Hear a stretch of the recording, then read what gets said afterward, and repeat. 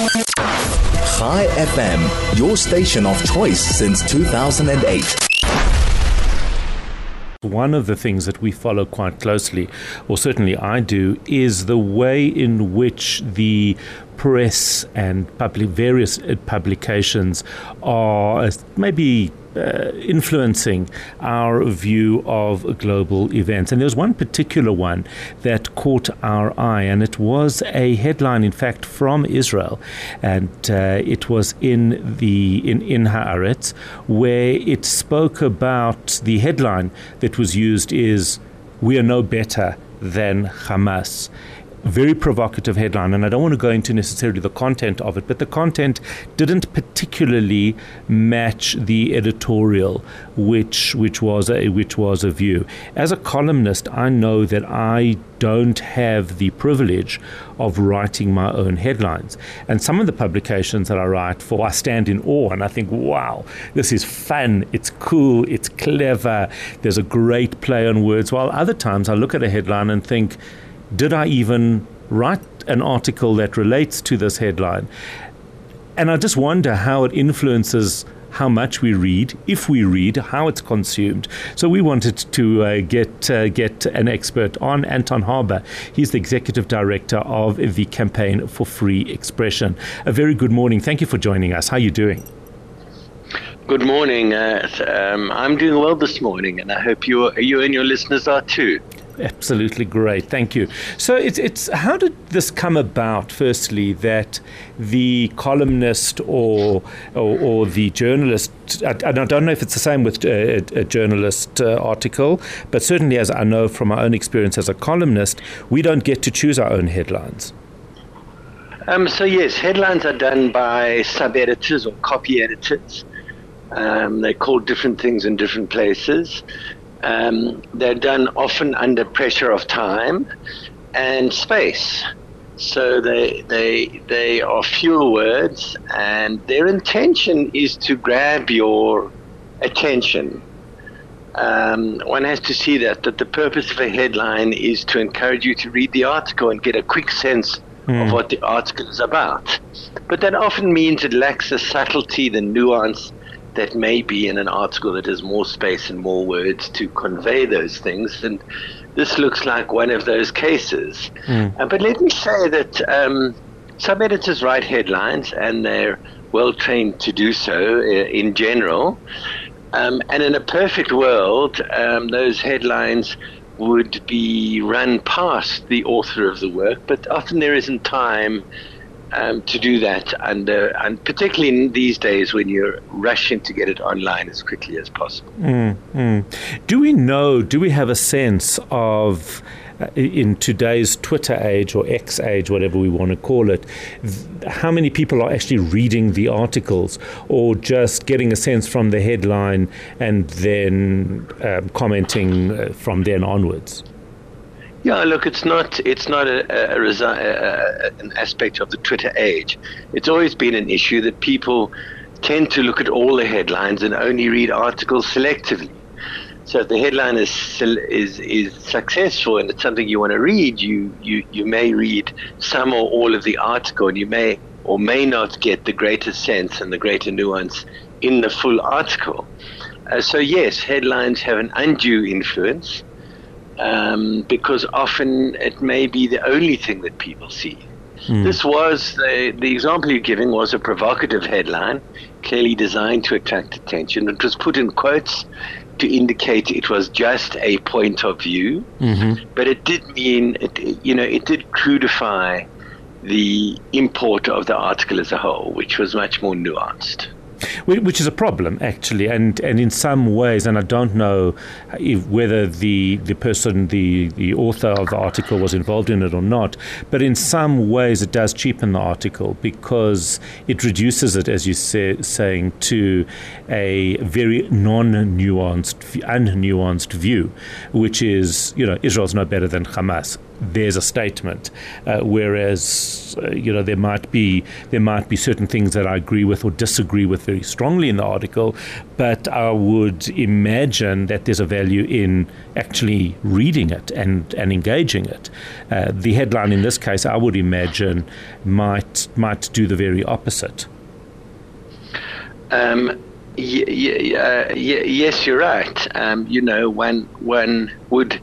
One wishes that all readers were media literate, in that they understood the limitations of a headline and understood not to take the headline on its own as a reflection of the truth. That would read, for example, the fact that it was put in quotation marks as an indication that it is just one point of view, that understand that it's there to just attract your attention mainly and tell you what the story is about.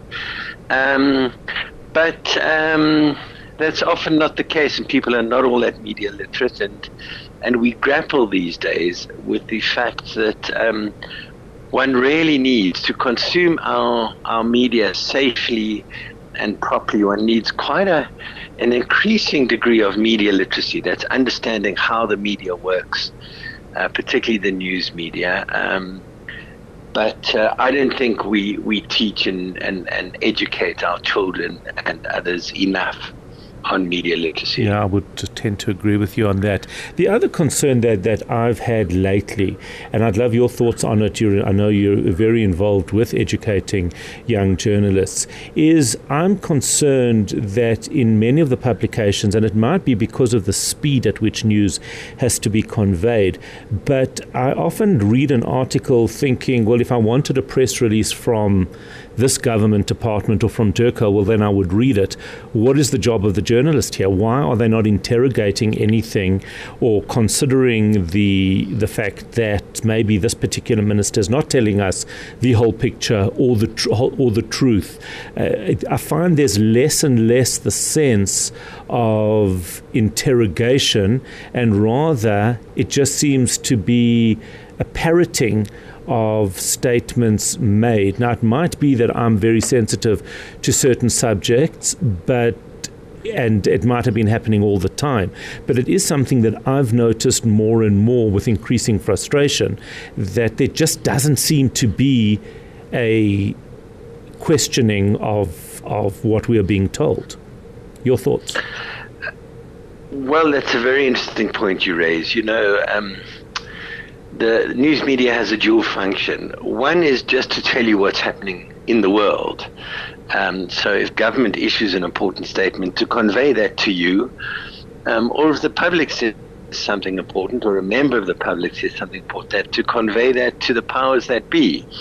But it's not pure stenography, just to say, here it is, flat out. The role of a journalist is to contextualize, to explain, to question, and as you say, to interrogate. And you're quite right that we see too much stenography, just repeating a bit of news and a statement without that contextualization and analysis that helps people to understand it. So our job as journalists is not just to convey information, but to help people understand its importance and how it fits into the world.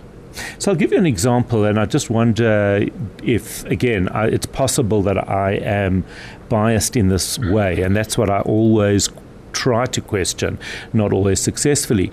But there was a report that Naledi Pandor stood up and said it was a week after the International Court of Justice's ruling, and Israel has not complied with the demand of the ICJ, and that was repeated in, I checked 3 or 4 different publications. Not one of them mentioned the fact that Hamas had been ordered or called, maybe not ordered because they're not part of the signatory to the ICJ, but had been called on to immediately release the hostages. Hostages were not mentioned in any one of the 4 publications that I checked. Now, Naledi Pandor also has a bias, much like I do, I would imagine, just a different bias. So it doesn't serve her own purpose by mentioning hostages. Surely it would be up up to the press to say somewhere in that article to give the full context, because readers who aren't as familiar as perhaps I am with that case are left without, I think, a critical piece of information.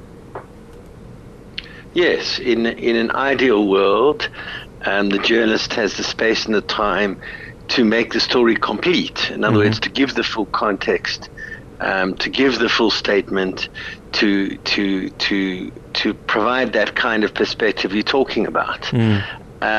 Limitations of space and time often intrude on that, but yes, the best journalism, the best reporting is complete in that sense, in that it will give you all the facts you need to do to assess that statement and see it in its full context. A very interesting conversation indeed. We do need to leave it there. Anton Harber, Executive Director of the Campaign for Free Expression, giving us his thoughts, background and perspective around some of the issues that we've been speaking about in terms of the press, in terms of news headlines and a style of reporting.